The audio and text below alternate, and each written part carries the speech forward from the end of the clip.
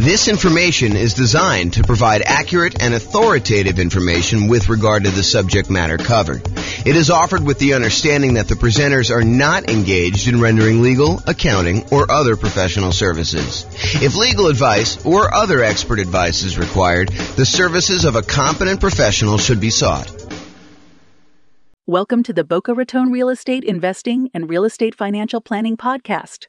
Learn all about investing in real estate in Boca Raton, Florida, with a combination of real estate financial planning and modeling with numbers specific to Boca Raton, plus syndicated, more generalized recordings of live and pre-recorded real estate investing classes, not all of them specific to Boca Raton. Be sure to stay tuned after the podcast for a message from our sponsors. Well, good afternoon and welcome everyone. I am your host, James Orr, and I have a very special class for you today. This is a class where I get to introduce you to a brand new spreadsheet I've been making. I made a version of this, not in Excel. I made a version of it as like an infographic in PowerPoint, probably 6 months ago or so. And I finally got around to converting it to Excel, making some small modifications to it, and I am continuing to work on it. I'll give you a link to download the spreadsheet so that you guys can use it as well. But we're going to talk today about ways to speed up achieving financial independence. And I'm going to walk you through some of the thinking tools I have and some of the visual aids I have for figuring out how to improve the speed, how long it takes you to become financially independent, using whatever resources you have. So if you were normally on a path to get there in X number of years, the idea is how can we shorten that for you and get you there faster? And we'll talk about some things related to that, like increasing risk by improving speed, because sometimes it's a trade-off. And while I was preparing this class, I actually thought of a whole separate series of classes I'm going to do. I probably will do the first one in that series, sort of like an intro to this topic, tomorrow, because I was like starting to add some slides, think about how I was going to do it. And I ultimately ended up saying, okay, this is really its own presentation because I'm going off on this really deep, very interesting, but very deep rabbit hole. And so I'll get to that probably tomorrow. If not tomorrow, then soon. And I will share with you some of my other thoughts on some other really cool new tools I'm making for that as well. But today we're going to talk about ways to speed up achieving financial independence, a new tool I created with this other spreadsheet, and we'll kind of jump right into it. So let's get into it right now. So first, what is financial independence? Financial independence is when you can, in quotes, safely live off of your investments. And when I give you that definition, you're like, okay, yeah, that seems reasonable to me. You're financially independent when you don't have to work anymore and you can safely live off of your investments, the investments that you have there. And yeah, that makes sense, but it doesn't really make sense because that is more of a generalized definition of like what it means to be financially independent. And it's not a mathematical definition of when are you financially independent? What is the math behind becoming exactly financially independent? So what I did is I came up with the math version of what is financial independence. And really what it is, it's when all of these things contribute enough money so that they cover your expenses or your desired amount of money that you want coming in. So financial independence is really when, one, the net positive cash flow from all of your rental properties, that's all the income from your rental properties, rent, and anything else you're collecting on the property, minus all of your expenses, including vacancy, the principal and interest part of your mortgage payment, taxes on your property, any private mortgage insurance payments you're making, especially if you bought a property as a nomad or a house hacker, any insurance payments you've got on that, any of the maintenance you need in order to maintain the property, and property management. So once you take all the income, you subtract out all those expenses, what's left over is your net positive cash flow from rental properties. And because I'm going to be talking about something else, I don't usually add this to this definition of financial independence, but because I'm going to show you it on another spreadsheet that I made, I will also tell you that this is also the section for business income. So if you have a business that is not relying on you to work there, you are a passive owner in the business and you're getting passive income coming in from that net of all expenses, that's also what is included in this number one section. This number one section really should say business income, and real estate rentals just happen to be a business that we talk a lot about. And so I made it its own special category, but really this is all your business income here. Net positive cash flow from business income, including net positive cash flow from rental properties. And the rental property one includes all your income minus all your expenses, including vacancy, principal, so on and so forth, which I already covered. So number one, net positive cash flow from rentals and also business income. Number two, is any invested assets you have. If you have money invested in stocks or bonds or, anything else like that, any money you have there times a safe withdrawal rate, which we'll get into what a safe withdrawal rate here is a little bit later, but times your safe withdrawal rate is money that can contribute towards you being financially independent. So if you have $1 million invested and you believe in a 4% safe withdrawal rate, which I'll get to in a second here, that is $40,000 a year that you can then use to be considered financially independent. That contributes to the income to see if you qualify as being financially independent there. Okay. So that's number two. Number one was income from rental properties and the other business. Number two is invested assets times safe withdrawal rate. Number three is any passive income you have coming in from Social Security. Now, if you're trying to do this financial independence thing way before you can collect Social Security, you won't be able to rely on that until much later. But some of you are listening to this, you're like, hey, look, I'm going to collect Social Security in 5 years, or I'm already collecting Social Security. And so you can count that as part of the passive income that you've got coming in as to whether or not you are financially independent. So passive income from Social Security. Similarly, if you bought any annuities and you're able to collect on those annuities now, if you're getting any like monthly or yearly proceeds from your annuities, those can count towards you being financially independent. And then number five is passive income from pensions. So if you have a pension and or Social Security, then you can actually count the income you have income from your pension as part of being financially independent. So those are really the 5 areas of income we're counting. And if the sum of all 5 of those exceeds the amount of money you need to live on, or the amount of money that you desire to have coming in, maybe it's not necessarily just live on, maybe it's live on plus you still want to continue saving for something, then you can count whatever money. If that exceeds the amount of money you need, then you are considered financially independent. That is a more mathematical definition, more than just when you can safely live off your investments, right? We want to know more about like when dollar amount wise, we actually are financially independent, not just like in this generic sense. And so that's why we define it that way. So how do we speed that up? How do we get there faster? I'm going to knock out the 3 kind of like really easy ones right up front: pensions, annuities, and Social Security. And then we'll dig into all the other details, but I want to just get these out of the way. So pensions. If you want to speed up your pension, just make sure that we maximize how much we're contributing to any pensions that we have with our job. So don't like skimp on the pension part of it. Don't say, I'm not going to contribute to that. And I'm going to cover some caveats here, because sometimes choosing to invest in your pension at a lower yield, the lower return that you're getting on that, is actually a mistake. And you could look at it as, look, if my pension's only earning me whatever it is, like when I think about like how much I'm putting in and when I'm actually going to get out when I'm able to collect the pension, and I calculate that to be about 8 to 10% or whatever it ends up being, and you can go invest your money somewhere else and get a 15, 20, 25% return, and maybe even get it earlier than when your pension would start, then maybe you don't want to fully fund your pension. Maybe you want to choose to opt out if you can at your job and not do that. Now realize sometimes we go and we're like, hey, look, I'm not going to do the pension because I think I can get these higher returns, but then something happens where those higher returns don't actually come to fruition, where they don't actually appear. You thought you were going to rely on all this real estate stuff, and the real estate stuff didn't work out for whatever reason. Now you don't have a pension because you stopped doing that. So you got to be careful that you're not trading off some speed with increased risk and then end up regretting it later because you didn't do some stuff that was sort of like your baseline safety net sort of stuff later. Okay. So pensions, that's number one. Annuities, we can buy, single premium immediate annuities, or you could do like, annuity payments over time and do that if we have the cash. And if you want to do the single premium one, if that's going to get you over the edge, like let's say you've got, I don't know, whatever it is, $8,000 in money coming in from all of your other assets. And you're like, look, I'm about $2,000 short to having the $10,000 a month that I really need. And I have this big lump sum of cash sitting over here that I'm not doing much with. I could take that lump sum of cash, buy an annuity, convert that to some type of monthly or yearly income, and actually get myself over the hump of being financially independent by taking assets, cash assets, and deciding to buy an annuity with that. And if the return is good enough from those, you can choose to do that. That may be a way to speed things up. If you're unable to find another investment that's going to give you the cash flow you need, maybe the annuities would exceed your whatever you want to use for your safe withdrawal rate, your 4% safe withdrawal rate, or 3% safe withdrawal rate. The annuities, especially if you're older, could be higher than that. And so you may choose to do that in order to get you where you need to be as a possibility. And finally, of the ones that we're going through really fast, Social Security.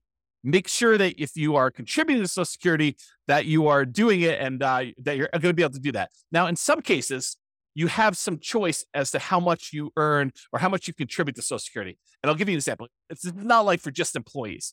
This is for like if you own a business and you're making a certain amount of money in your business, and you can decide how much of the income you want from your business to show up as wages, how much to pay yourself as a reasonable wage for the job that you're doing, versus taking money out of the business as profit.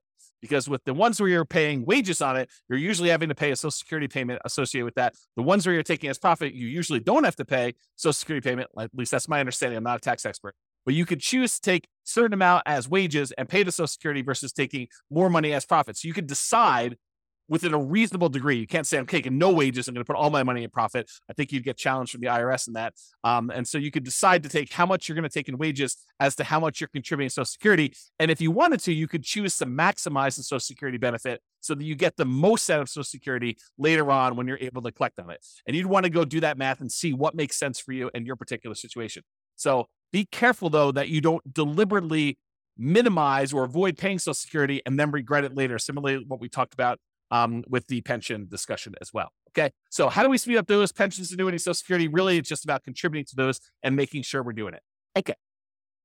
And I did mention this while we were talking about that, but I just wanted to point it out to you that the returns you're earning on pensions and annuities and Social Security might be lower than what you think you can get or what you actually can get in these other investments outside of those options as well. So while we may or may not while there may or may not be a somewhat reliable source of money returns later, focusing on the pensions, annuities, Social Security, they may not be high enough to improve your speed. And so you may choose not to invest in those, or you may choose to reduce your investment in those, or do sort of like a hybrid where you're only investing a certain amount, and then you're taking the larger proceeds of your money and you're investing it somewhere else. And we'll talk about that. So here's the new spreadsheet that I hinted at. I call it my financial independence, asset allocation, and cash flows engine. And really what it's about thinking about financial independence for you and how you're determining where you're investing your assets, and specifically how the cash flow engine works, where the money you're earning from your job and all your other investments, where are you taking that money that you're earning from those? And then where are you bringing it all the way back around to the front of the engine and putting it in as fuel for your investments to grow even more? And then you're getting more out on the other end, and then you're keep going around and around, and you have this like engine, this cash flow engine, where you get investments, you buy the investments, you then get the investments to earn some type of return, you get money thrown off from those investments, and you take that money and you bring it back around to the beginning. And so this is a visual tool to help you understand where you're earning your money, where it's all coming from, what are the sources of all of it, and then what are you doing with that money once it comes out of the cash flow engine? What are you deciding to reinvest in? And if we know approximately what the returns are for different kind of like, I don't know, buckets, they're kind of like the dotted lines around certain areas. Do you know the returns you're earning from certain ones? We can choose to say, okay, I'm going to take the money I'm getting from these 3 or 4 or 5 sources, and I'm going to put them back into source number 4 or source number 6 or source number 8 or source number 9. And we could visually do that so you can understand it. This is a brand new spreadsheet. I'm sure there are errors in it because I just released it. I just made it and I've not tested it. It's not been brought out into the public. It's not been shared with anybody. And so you're welcome to go download it, but realize, depending on when you're listening to this, I'm recording this. I don't even have my watch up. October 24th, 25th, something like that, 2023. And so if you're going to watch this and you're relatively close to that date, realize it's going to be new. And the longer we get out from under it, probably longer we get away from my release date, the more likely I'll fix some of the errors, and we'll do that. Not saying that you won't find any, but there you go. So if you want to go download it, go to refp.info/FIAACFE. And that stands for Financial Independence, Asset Allocation, Cash Flow Engine. So refp.info, FIAACFE, and you can go download a copy of the spreadsheet and you can kind of use it, do your own numbers on it, and do that. But let me walk you through some of the ideas, and we're going to talk about how we can use this visualization in order to speed up you becoming financially independent. Okay. So speed up your job income. So this is one of the sources. I just did a blow up of the spreadsheet here. This is one of your sources from your job income. Shows that how much you're making from your job and then how much you're actually investing from your job. So you have saved to invest. Part of the money, in some cases, you have a company match where the company says to you, look, if you invest, 1 or 2% of your income, we will match that dollar for dollar. So if you invest 1%, we will automatically add add 1% to it. And so you'll end up investing 2% total, 1% provided by you, 1% from a company match. And so you want to try to maximize that if you can and do the company match part. Sometimes you'll take money outside of that company match. Just that company may say, look, we're only willing to go up to 3% with that. So you do your 3%, investment. Your company matches it 3% as an example. And then any additional money, 2% more or 5% more, or whatever you're investing from your job, you want to go and take that money. And that is the no match, the money that you're investing from your job that is not matched by the company to do that. And then any money here you're putting in Social Security, you can kind of just keep track of that mentally for yourself. So how do you speed up the job income? Well, increase your job income. Like decide to earn more, or get a job where they do a match or don't do a match. Or do one where they do a match, or they have some type of, stock options or something like that. Not just your regular job either. I'm also talking about a side hustle or two. For example, maybe you decide to go and do house hacking, where you go and you buy a property where you can rent out part of the property while you're living in it. As another example for doing that. Or maybe you decide to start a business part-time in order to generate more income coming in, and you do that. So not just your regular job, maybe other jobs as well. If you're really trying to speed things up, that is a possibility for you. If you're trying to speed things up using job income, make sure you maximize that company match so that you get some money. Although there are some weird things. I didn't plan on going into a lot of detail on this, but sometimes your company match requires that you put money into certain type of accounts where you may not be able to access them until much later. And so realize that if you're trying to speed things up and become financially independent, maximizing money in your company match may be money that you can't use right away. And so you'll sort of have to keep that off in the distance until you're able to qualify for it at age 65 or whatever it is that the rules are for you. So you want to increase your company match or maximize your company match. You may want to increase any money that you're investing on your own outside the company match. And if you're relying on Social Security and you have control over how much you take from Social Security, like you're the business owner and have some control over wages versus profits, then minimizing Social Security may be faster, but at the cost of the amount of Social Security benefit later, which may be more risky or less conservative if something goes wrong with the investments you're making outside of the Social Security option. Okay. So just realize that. All right. So that's the first one. We talked about income. Now let's talk about properties. So in my mind, I've grouped properties into three primary groups because we really do look at properties in three distinct ways. First one is a really obvious one, the owner-occupant properties. These are properties that you live in. And sometimes there's a little bit of crossover, like if you're doing house hacking, you bought a duplex or a triplex or a fourplex, and you're living in one of the units and you're renting out the others, or maybe you're just doing roommates. You bought a nice single-family home and you're living in the single-family home and you're renting out a couple of the bedrooms, or you're renting out an RV space in the backyard, or whatever you're doing. Or maybe you bought the triplex and you're renting out roommates in the room and the one you're living in, and then you have two other rental units that you're renting out because complete separate units. If you're doing that, that's totally fine too. But for the most part, I'm talking about the properties that you're deciding to live in. And most of the time, we're not getting any type of cash flow or cash flow from depreciation from that. And we're usually not taking advantage of the appreciation, the property value going up, or the fact that we're paying down on the loan, because that really doesn't count until you pay the property off, and it totally reduces your housing expense.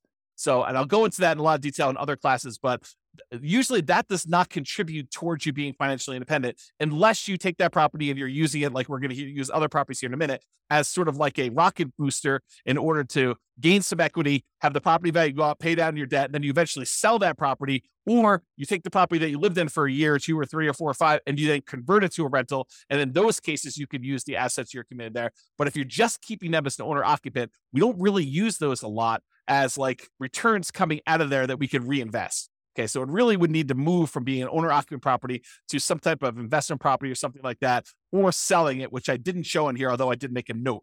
Not show could sell owner-occupant properties for tax-advantaged capital gains. And there are some tax advantages of selling an owner-occupant property for your primary. Okay, so the first group was that owner-occupant properties. The next two groups are properties, investment properties that you buy that you intend to keep forever for cash flow. And then the next group is investment properties that you buy that you intend to sell for capital gains. Here's the general idea. There are some properties, rental properties, that you plan on buying, that you plan on keeping in your portfolio through retirement, and you plan on just having those puppies cash flow and generate cash flow to you that you intend to live on. That's one type of property. Those are the keep for cash flow properties. There are other properties that we're buying that maybe the cash flow isn't great, or maybe the property is not one you want to keep in your portfolio for a long period of time, but it is a property that you intend to buy because the return on it is so attractive. And it's a property that you intend to keep maybe for, a month or two and then quickly flip, or maybe you want to keep it for 6 months or a year or 5 years or 10 years or 20 years, or until you get to the point where you have enough properties, enough equity in them that you could sell off the ones that you planned on selling and use the proceeds in order to pay off the ones that you want to keep for cash flow. So there are some properties, though, that we plan to sell for capital gains. And so those are a separate group.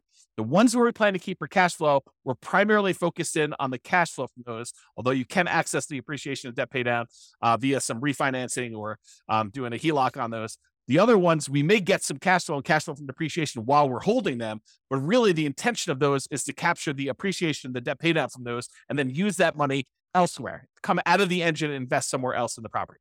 Okay, let me check my notes to make sure I covered what I wanted to do. Okay, so some properties you'll own or occupy, talked about that. Could still do house hacking, talked about getting roommates or buying a duplex, triplex, or fourplex. And that could be like a side hustle, right? The income you have coming in from doing a house hack is almost like getting a second job, if you think about it, right? I mean, if you went out and you got another job delivering pizzas and you earn $600 a month, isn't that sort of like, renting out a bedroom or renting out a garage space or renting out an RV parking spot on a property and getting another $600 a month? It's just you're not doing as much manual labor in order to have someone else living in an RV space or renting out your garage or, renting out a room in your property and you're collecting money on that. So it's like a side hustle. It financially contributes $600 to your income, just like another second job would. Okay. And maybe even some tax advantages of you renting out part of your property, as you'll probably get some cash flow from depreciation for the part of property that you're renting. Okay. So we can still do house hacking, talked about that, and or the nomad strategy. If you decide to do the owner occupant property where you buy a property as an owner occupant, get owner-occupant financing, usually low or nothing down. You get owner-occupant interest rates, which are usually a little bit better than investor interest rates. You buy the property, you move in there, you have to live there for at least a year. It's a requirement of the lender that you stay there for at least a year. And then once you're done living in the property for a year, then you can convert that property to a rental, buy another property as an owner-occupant, put another 3.5% down or 5% down or whatever you're going to do, then move into that property, live there for a year, and continue this property, acquiring rental properties with little or nothing down as you continue to acquire each one. And then you move them into either keep for cash flow or sell for capital gains as you do those. So that's the nomad real estate strategy, where you buy a property, live there as an owner-occupant for at least a year, then you convert it to a rental. The reason why we do at least a year is that is a requirement of the lender. You cannot buy a property as an owner-occupant, move in, and then move out before a year is up and convert it to a rental. It's called loan fraud. So do not do that. You have to stay there at least a year. It's a document you'll sign at closing when you get your owner-occupant loan. It's why they will give you an owner-occupant low down payment loan option with a better interest rate, is because you plan to owner-occupy it, and the requirement is a year. If they change the rules and tell us it's 2 years, we'll start teaching 2 years. Right now, it's a year, so use a year. Okay, talk to your lender about that. We talked about that. And some properties you want to keep as long-term rentals. That cash flow goes toward the goal of financial independence. Some properties you'll want to sell for capital gains. Some of the cash flow while waiting the sale, where you'll capture and redeploy the equity you get from the property. Property goes up from appreciation, maybe some forced appreciation because you bought it at a discount or you did some work on it, and then property gets paid down a little bit on the loan. The difference between what you sell it for minus all your costs and taxes and stuff like that, minus what you owe on the property, is going to be that money that you're going to be able to redeploy as part of your cash flow engine in order to do this. Similarly to what we just talked about with all the real estate, because real estate is a business, as I discussed, we're talking about businesses here. So you basically have a business where you're getting cash flow, your profit from being in the business. Now, this is, if you have a job, you put your job income up on top in the spreadsheet and you get this business cash flow coming out as profit here later. Eventually, you may decide to stop working your job, but maybe you still own part of the business and you get profit from the business in the form of dividends or whatever else they're going to do there. And so you kind of keep this as there. So it allows you to kind of keep track of that there. Okay, now let's talk about safe withdrawal rate, because I'm about to go talk about the invested assets you've got and other things. And I want to mention what safe withdrawal rate is and kind of give you a very brief definition of what this is. We could really do like a 2-hour class on safe withdrawal rates. In fact, we probably could even do more. Okay, so what's safe withdrawal rates? SWR. It's how much you can, in quotes, safely withdraw from money that you have invested in things like stocks and bonds and likely not run out of money. There's no guarantee that you won't run out of money, but it's likely based on historical data. So a guy named Bill Bengen did a bunch of math and he came up with this idea that, hey, how much money can I take out of a client's portfolio where they are really unlikely to run out of money over a 30-year period or something like that? And so he looked at a bunch of different starting points using like historical stock market data, and he came up with this idea of a 4% rule. 4% rule basically says you could safely withdraw 4% of the amount that you start with, and you are very low probability likely to run out of money using historical data. Who knows what the future will bring, but usually the future looks similar enough to the past where he's saying, okay, look, based on historical data, 4%, most of the time we can get away with doing that. In some cases, we actually end up running out of money over a 30-year period, but 4% seems pretty safe to do. Then the Trinity study came out. It was 3 professors from Trinity University, Philip L. Cooley, Carl M. Hubbard, and Daniel T. Walls. And if you want to read the Trinity study, you can go read it at refp.info/Trinity. It'll take you right to the PDF. You can go read the whole thing. But they did a whole bunch of analysis on the same problem. And they basically determined, if you have a 90% stock portfolio, or 10% stock, or 10% bonds, or 80-20, or 70-30, or whatever it is, they ran through a whole bunch of different variations. And they published how many times of the different starting years did people actually run out of money doing this. And they showed their results. So you can go look at all this and do it. So some people will use this if you've ever heard someone say, I'm using the 4% rule or the 4% safe withdrawal rate. It means that if you have $1 million invested, you can withdraw $40,000 per year, and you are not likely to run out of money. It's still possible, but you're not likely to run out of money if you've got that $1 million invested in stocks and bonds. In the simplest version of this, and there's lots of variations, lots of discussions about it, but in the simplest version, the $40,000 a year increases by inflation each year. So it's $40,000 year one, the next year might be, $40,000 plus 3% or something like that. And so you can go look at those numbers and see over time. Now, to be crystal clear, this explicitly excludes all real estate and business equity. So you can't say, I've got $2 million worth of real estate equity and I'm cash flowing $2,000 a month from that. And then go over here on the other side and say, well, then I have $2 million of real estate equity and $1 million in stocks and bonds. And so I've really got $3 million that I could use with a 4% safe withdrawal rate. That is not the case. That is definitely not true. You can only use the $1 million you have invested in stocks and bonds with this safe withdrawal rate idea. You cannot use the real estate equity as well. It's like double dipping. You're already getting a return on that $2 million of real estate equity. That's the cash flow that you're getting on the rental properties, as an example. Okay. So you cannot use real estate equity as like part of your safe withdrawal rate. If you liquidate the properties, you sell them, you pay the taxes on them, you pay any expenses of doing the transactions, closing costs and all that other stuff. You could take the money and then invest in stocks and bonds or whatever else you want to do, and then use your safe withdrawal rate with that. But that's not what we're talking about here. Okay. We're really talking about money you've got invested in stocks and bonds, not the equity in your properties. Okay. Now that I explained safe withdrawal rate, now we're looking at the 3 different types of accounts you have where you have assets invested in them. And these are usually things like stocks and bonds times whatever your safe withdrawal rate. So there's money that you could have in a taxable account. And a taxable account is money that you pay taxes in order to get the money. It's like from your job. And then you're going to pay taxes on any gains you have from those investments. So you pay taxes when you earn the money. Then this is an after-tax investment. And then once the money gains stuff, goes up in value or it's throwing off dividends or whatever, then you're paying taxes on that as you go. That's what your taxable account money is. For example, investing money you earn and pay tax on already in a brokerage account. So you go decide you're going to go invest, you're going to trade options, you're going to do whatever you're going to do there. That is money that you most of the time be doing in some type of taxable account, taxable brokerage account. There's another type of account called a tax deferred account. You can have assets in these tax deferred accounts. It's money you invested before paying taxes on it, but you need to pay taxes on it when you withdraw it. So it's money that the government will say to you, hey, listen, you could take a certain amount of your income and you could set it aside and invest in these tax deferred accounts. You don't pay taxes on the money that you earn while you do it, but you are going to pay taxes on it when it comes out. And so they want you to grow that, make it a much larger dollar amount, and then pay taxes on the larger dollar amount when it comes out. An example of this would be a traditional IRA. Okay. So that's another example of a tax deferred account. And then you can have assets in tax-free accounts. This is money where you pay taxes on it as you earned it, but then you do not pay taxes on it when you withdraw it. So you can put it into a certain type of account, let it grow. You pay taxes on it before you put it in. And then once you actually have it grow, then as you pull it out, you do not pay taxes on that at all. An example of this would be like a Roth IRA.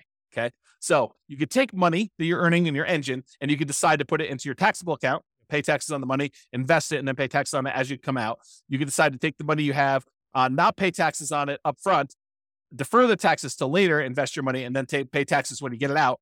Or you can pay taxes on money, invest it, and then when you pull it out, it's tax-free. Okay. So those are the 3 types of options. You have an account, kind of like a line item for each one of those here. And then you multiply that by whatever your safe withdrawal rate is to find out how much money you could take out of there. Now, while you're actively growing your portfolio, you're not taking out money to live on or anything, you can just let these grow, right? You put money in and let them grow and not actually do a safe withdrawal right now. But later on, when you start pulling money out there, you may want to have money coming out of those. And then another one here is annuities. How much you bought in annuities, that you have the value of the annuities here, and then the annuity payout rate, you can calculate how much you're actually pulling out of there when you do the annuities. Okay, so besides earning more money from your job, from side hustles, from starting businesses, and reducing your expenses, your personal expenses, your business expenses, including taxes on both your personal and business expenses. So like, how can you go ahead and save more money by earning more and spending less, which both are really, really important. Okay. Like this is not like a trivial thing, but besides those, how else can we speed up financial independence? Well, it's really about what you do with the money you've got coming from your assets, like how we go and deploy the things that are coming out of the engine, the sources of the money that you have to invest. You know, when we talk about the engine, it's the money in, all the money that you've got that you're investing in your assets. Then what happens when you get returns, and what do you do with all this money coming out? Sure, there's job stuff where you're getting some money and you're saving it like there. But really, what are you going to do with like cash coming out of your businesses and the money coming out from like your properties growing in value if you decide to do a refi or HELOC or whatever, or if you decide to take money and you sell a property or doing all that, or any money coming from your business or the safe withdrawal rate money you've got coming out. Like, what are you doing with all of this money? You're like thinking about like, where do I deploy it and how do I do it? So we're really focused on the sources of money out, all these little green letters in boxes there. So let's talk about the money to invest. What do we do with this money to speed up financial independence? And these are all the different things that we have money coming from. So the job, you've got some money coming in when the company matches your money, the money that you're saving that the company does not match. Any of the cash flow properties that you own, you could decide to collect money now in the form of cash flow and then cash flow from depreciation. If you decide to pull money out of those properties, you're primarily keeping for cash flow, like you do a cash out refi or you do a HELOC. And then if you have properties that you're keeping primarily to sell for capital gains, you might get a little bit of cash now in the form of cash flow and cash flow from depreciation. But then if you sell the property, there are certain proceeds you can get where you pay the taxes on it and you can invest in whatever you want.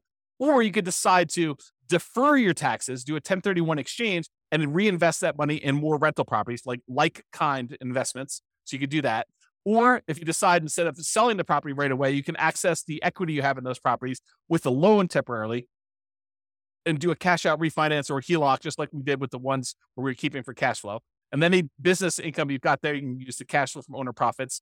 Then these invested assets times your safe withdrawal rate. We've got the tax withdrawals, tax deferred withdrawals, and then tax-free withdrawals from those three different sources, your annuities, your Social Security, and your pension. So those are the different sources of money to invest that we've got there.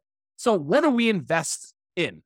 Like we take all this money out from all those different sources, and like, how do we go and speed things up? And what do we reinvest in? And part of it is this choice.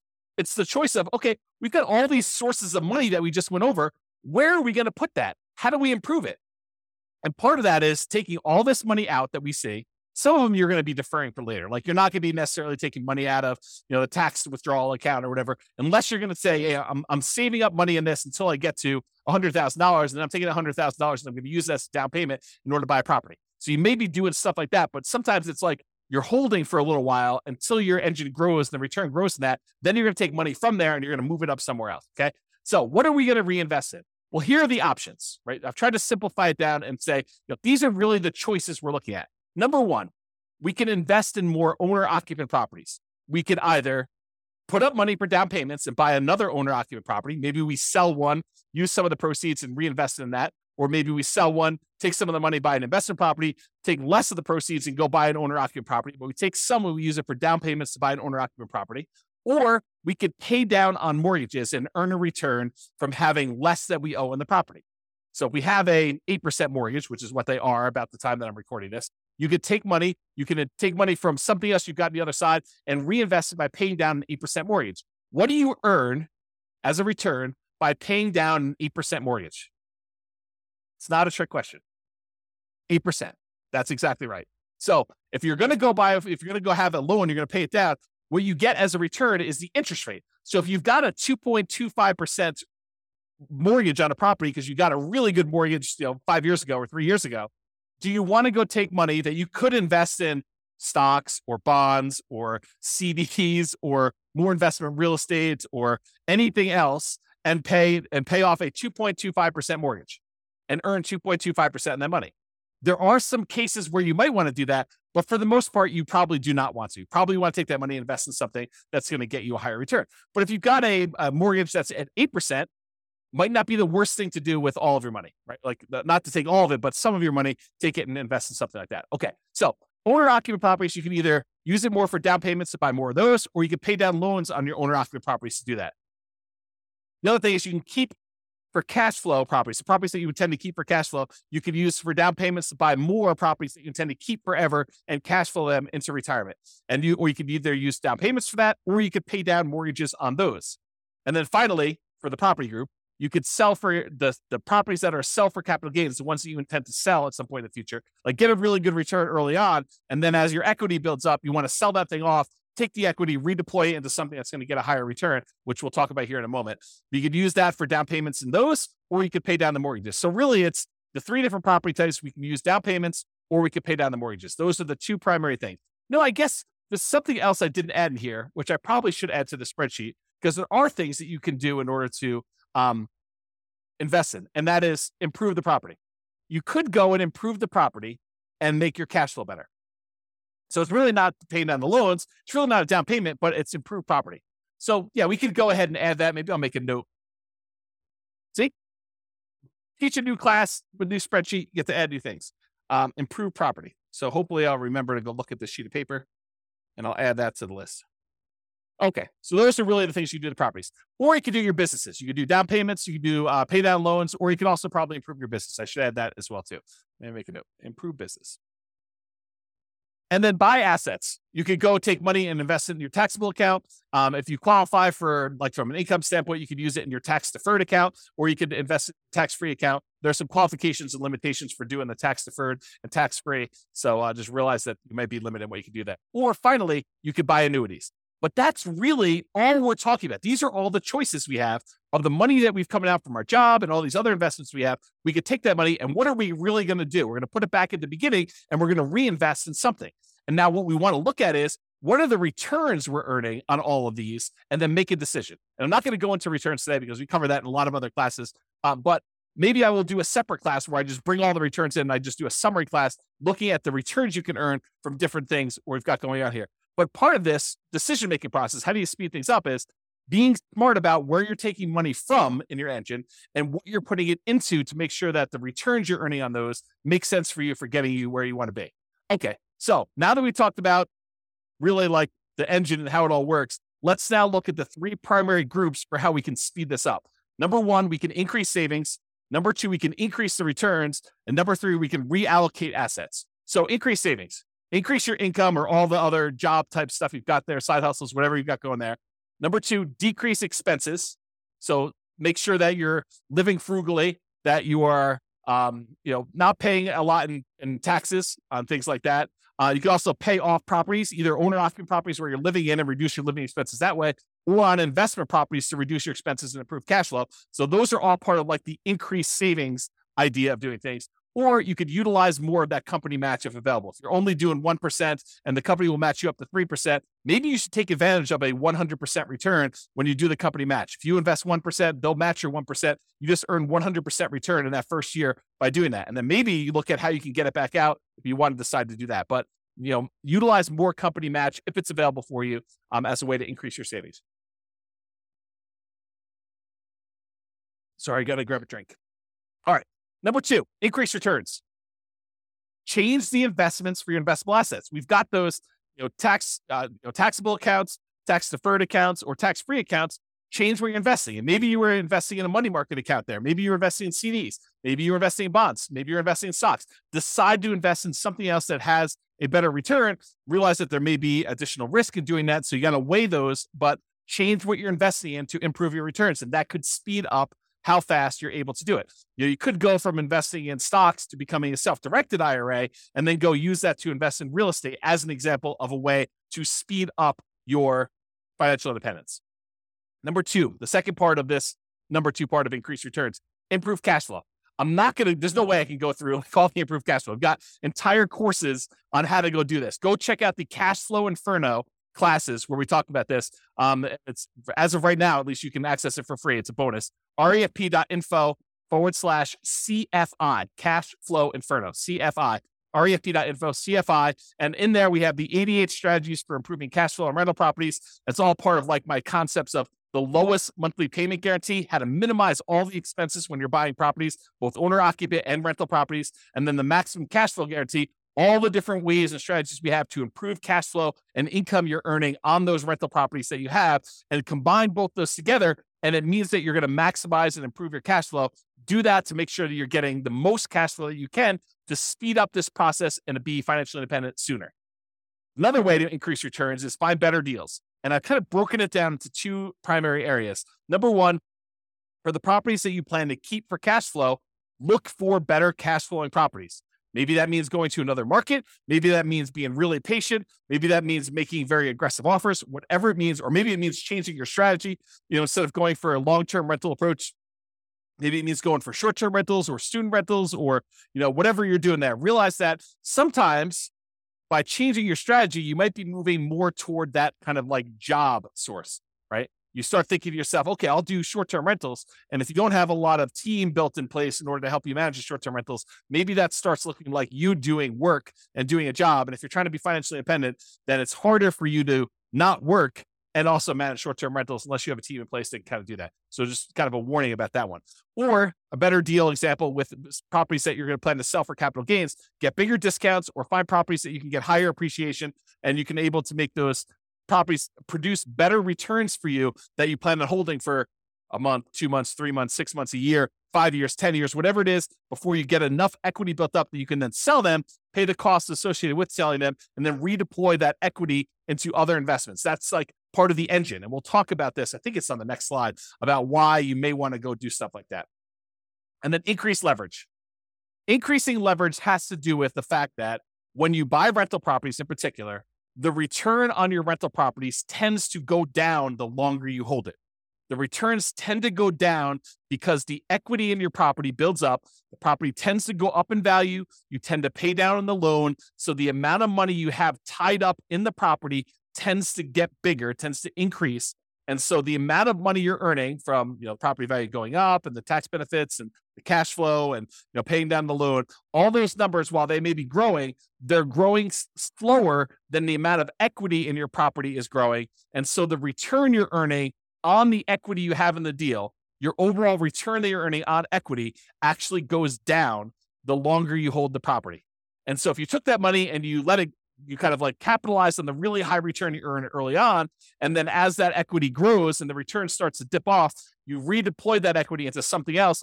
You could leverage up your returns and earn better returns on the money you have invested. And so there's two ways to really do that. You can refinance, pull out the equity and redeploy it. Or you could sell the property, pay all the costs associated with that, and then redeploy the equity and improve your returns that way. And it's based on this idea, this return on equity idea. And I've taught separate classes on this, and I'm not going to have time to go into a ridiculous amount of detail, but this is legit. This is like a phenomenon that is true. You buy a property and you end up earning a good amount of appreciation, a good amount of debt pay down, a good amount of cash flow from depreciation, and usually relatively low cash flow at the beginning, and that tends to improve over time.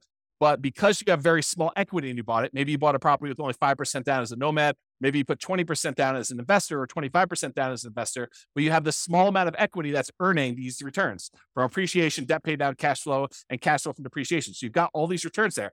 But as your equity grows, as the property value goes up, as you pay down the loan, the amount of equity you have grows. And even though appreciation goes up over time, your debt pay down goes up over time a little bit, your cash flow tends to improve over time, and your cash flow from depreciation stays the same because it's pretty much fixed unless you decide to do some accelerated depreciation. But even though that one stays static, the amount of equity you have grows faster than the return on all these other ones, so that over time, the return you're earning on the equity you have in that property is actually decreasing. And eventually, once your debt pay down, once you pay off the loan, your debt pay down one goes away and you no longer have any return from debt pay down. And eventually your cash flow from depreciation goes away because you can only depreciate residential properties over 27 and a half years. And so that eventually goes to zero. So what you're left with is just unleveraged, because it's no longer leveraged, appreciation rate, which might be 3%. And then your unleveraged cash flow return, which might be cap rate, which is usually somewhere between 5, 6, 7, 8, 9, 10%, depending on what property you're buying, what part of the country, and all sorts of other variables. But maybe 5%, as on the low end. So 5% plus 3% is 8%. So even though you might be earning, 35% return when you first buy the property, like if you think about return on equity, that's decreasing every year So eventually, when the property is paid off, you're about 8% return on your money.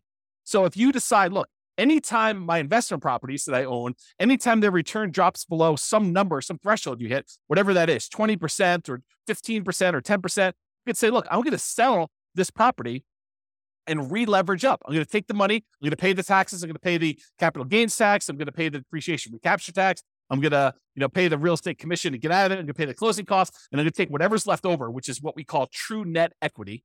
That's the amount you have left over after all those expenses I just named. And you're going to take that money and you're going to go buy another asset, whether that's any of those other assets we just talked about, down payments, paying down loans, investable assets, some safe withdrawal, buying annuities, whatever you're doing there, or like any of the taxable, non-taxable, tax deferred, tax-free, all those different things. You decide what you're going to take this money from and invest in there. And if you want to save some of your money on the sale and you want to do a 1031 tax deferred exchange, you can delay having to pay capital gains and depreciation recapture.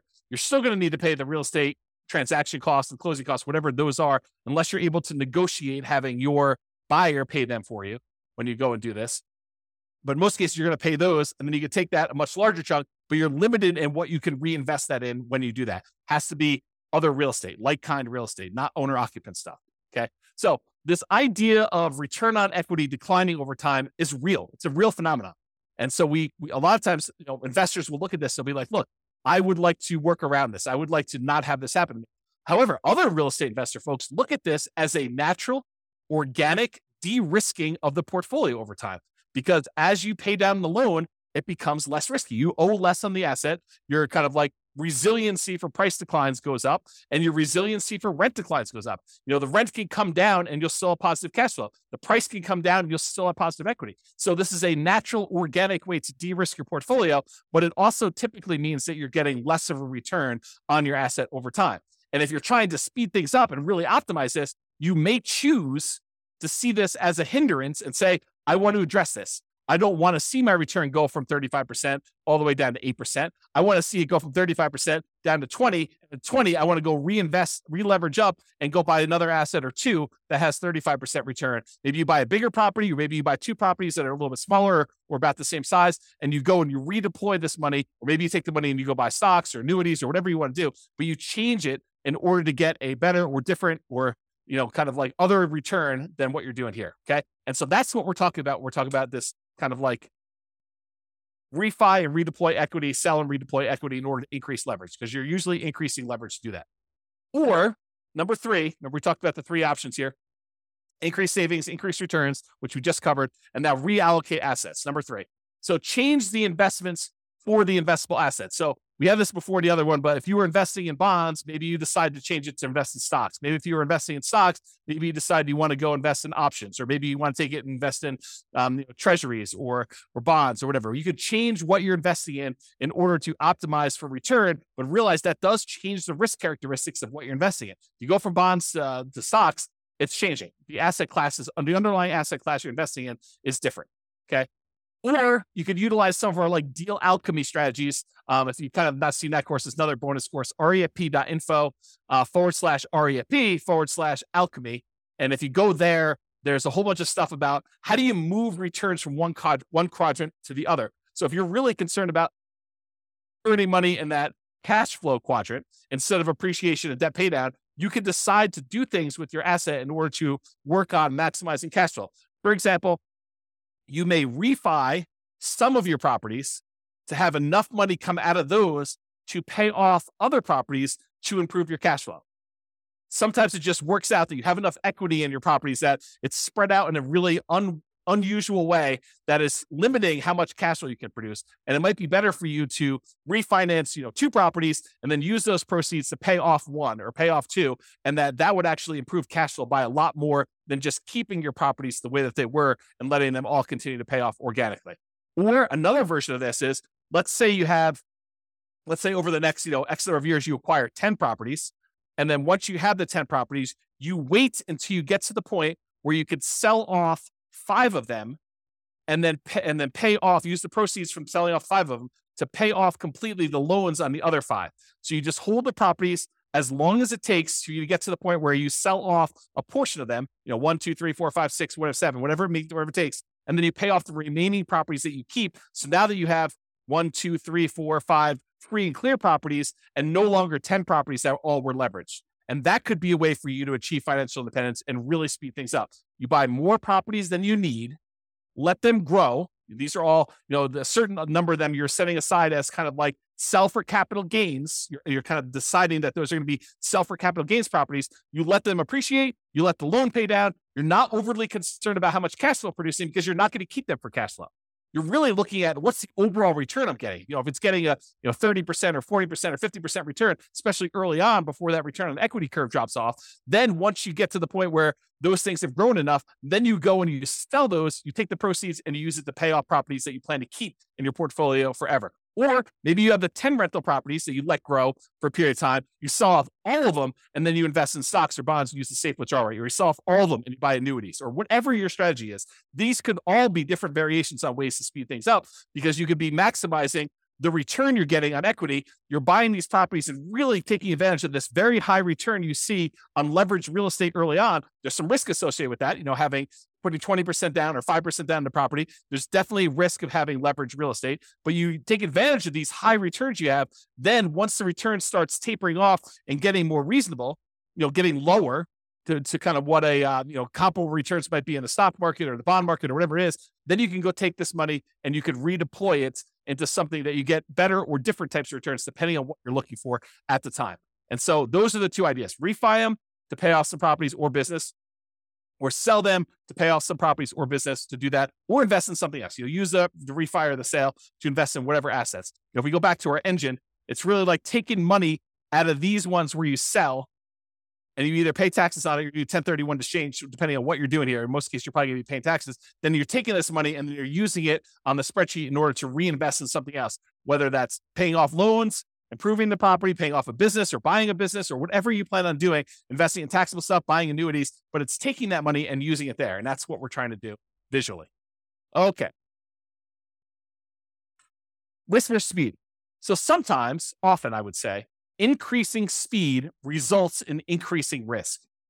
So because we re-leveraged up or because we are seeking these higher returns, sometimes we're doing that and we're increasing our risk. For example, increasing leverage on your properties to improve your return on equity almost always increases risk. Right? If you go re-leverage up, you take these assets, you take one property that's the equity is kind of growing, you take that, you sell it, and you take that and you buy 2 more properties or a bigger property where you only put 20% down or 25% down when you had 50% of equity, you're likely increasing risk. And I've got a whole series of classes coming on this. We're going to use expected value to really drill down and understand how you could still have a better expected value. The results you're expecting is much more likely to happen, but there's also an increased likelihood for you to have a more significant failure. That's what we're going to look at when we talk about expected value. That's a totally different class. That was the class I told you I didn't have time to teach, but I'm going to teach another version of it. Okay. So for example, increasing leverage, talked about this, always increase. Many real estate investors will choose to de-risk the closer they get to their FIRE date, the financial independence retire early date. Because as you get a much larger asset base, having variations in that could impact. If you needed $3 million in order to be considered financially independent, and you're getting closer to your deadline of when you want to actually be retired, then, if you have a portfolio that, could easily go up 10% or down 10% in value, and all of a sudden you see as you approach your date, the portfolio drops 10% and you need that 3 million and you only have 2.7 now, that's problematic.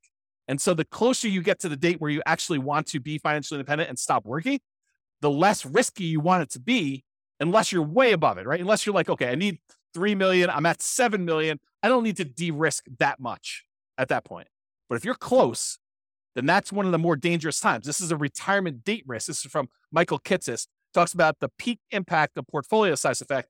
Right as you're entering the period where you're going to stop working here, that this time period right before you hit your financial independence, retire early date, that is one of the more dangerous times. And then right after that, once you retire, is one of the most dangerous times you have for what's called a sequence of returns risk, which we talked about in other classes, and I'm sure I'll talk about again, but I don't have time to go through it right now. If you want to go read Michael Kitces' article about this whole idea, and it's not real estate specific, it's more like stock market stuff, you can go to refp.info/redzone, REDZone, And you will see Michael Kitces explain this phenomenon to financial advisors. Good stuff for you to dig into if you're interested in this. But you'll see why it's most risky right before your financial independence date, and then right after with sequence return risk. They're slightly different risks, but they're related because it's based on your portfolio size. Your largest portfolio size, you're most at risk for that. Okay. So in conclusion, there are many choices you can make to speed up your journey to financial independence. And hopefully you're just starting to understand how this whole engine thing works. So all the different sources of money you got coming out, then what do we take that money and what do we do with it? What do we kind of move it back around to get it going in? And then when it goes in, it kind of comes out. And that's why it's an engine. It keeps repeating and it keeps growing with your returns there. So the choices you make about what you're taking with the money coming out and what you're putting it back into matter, and they can really impact the speed at which you're able to achieve financial independence.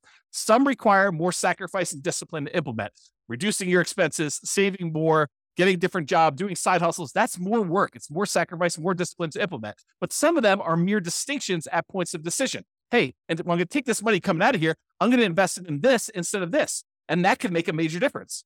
Taking your money and paying off a 2.25% mortgage versus paying off an 8% mortgage could make a big difference. And it's really no extra work for you as to what you want to do. It's just like deciding I'm going to do this instead of this. And so ideally we get this little visual, and I'll create some more tools around this so you can see like what the expected returns are. Maybe you put in your own numbers and you could decide where you're going to take money out of to kind of optimize and improve your kind of like speed to financial independence, but also weighing in the risks of doing so as well. Okay.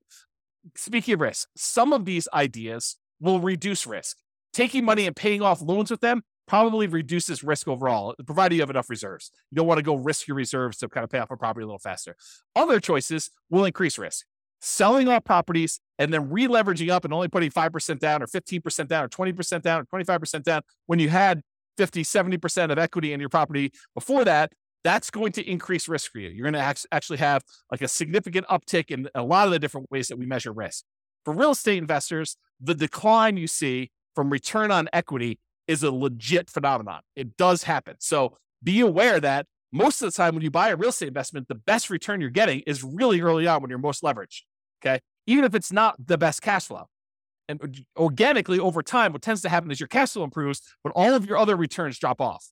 Okay. So that tends to be what's going on in your investment. So if you're really trying to maximize returns, especially if you've got some of those properties allocated for sell for equity or sell for capital gains, then a lot of times your overall return is going to be much lower the longer you wait on that. So that decline from the return on equity curve is legit and something that some people will use naturally in their favor to organically de-risk their portfolio as they get older, as their portfolio ages. Some people are like, I want rocket booster returns all the time. So I want to use these kind of sell for equity properties or sell to refi to get at my equity kind of process and redo those things to really maximize the return on equity numbers at the cost of increasing risk. And we'll look at those here when we do a lot of the expected value stuff in future classes to do that. Hope you enjoyed today's class. Hopefully it's not too long. Have a great day, everybody. This has been James Orr. Bye-bye for now. With home prices up, mortgage interest rates up, and rents up but not quite enough to counteract the higher prices and interest rates, cash flow on rental properties in Boca Raton is harder than ever. Book a call with the Real Estate Financial Planner to apply our proprietary 88 strategies to improve cash flow on your rentals. See the show notes for a link to schedule your call and improve your cash flow today. If you're a real estate agent, lender, or professional in Boca Raton that wants to help our real estate investor listeners, consider reaching out to learn about collaboration opportunities with this podcast. We'd love to add more value to our listeners by having you assist our investors buy, sell, and finance their real estate investments. See the show notes to schedule a call to discuss collaboration opportunities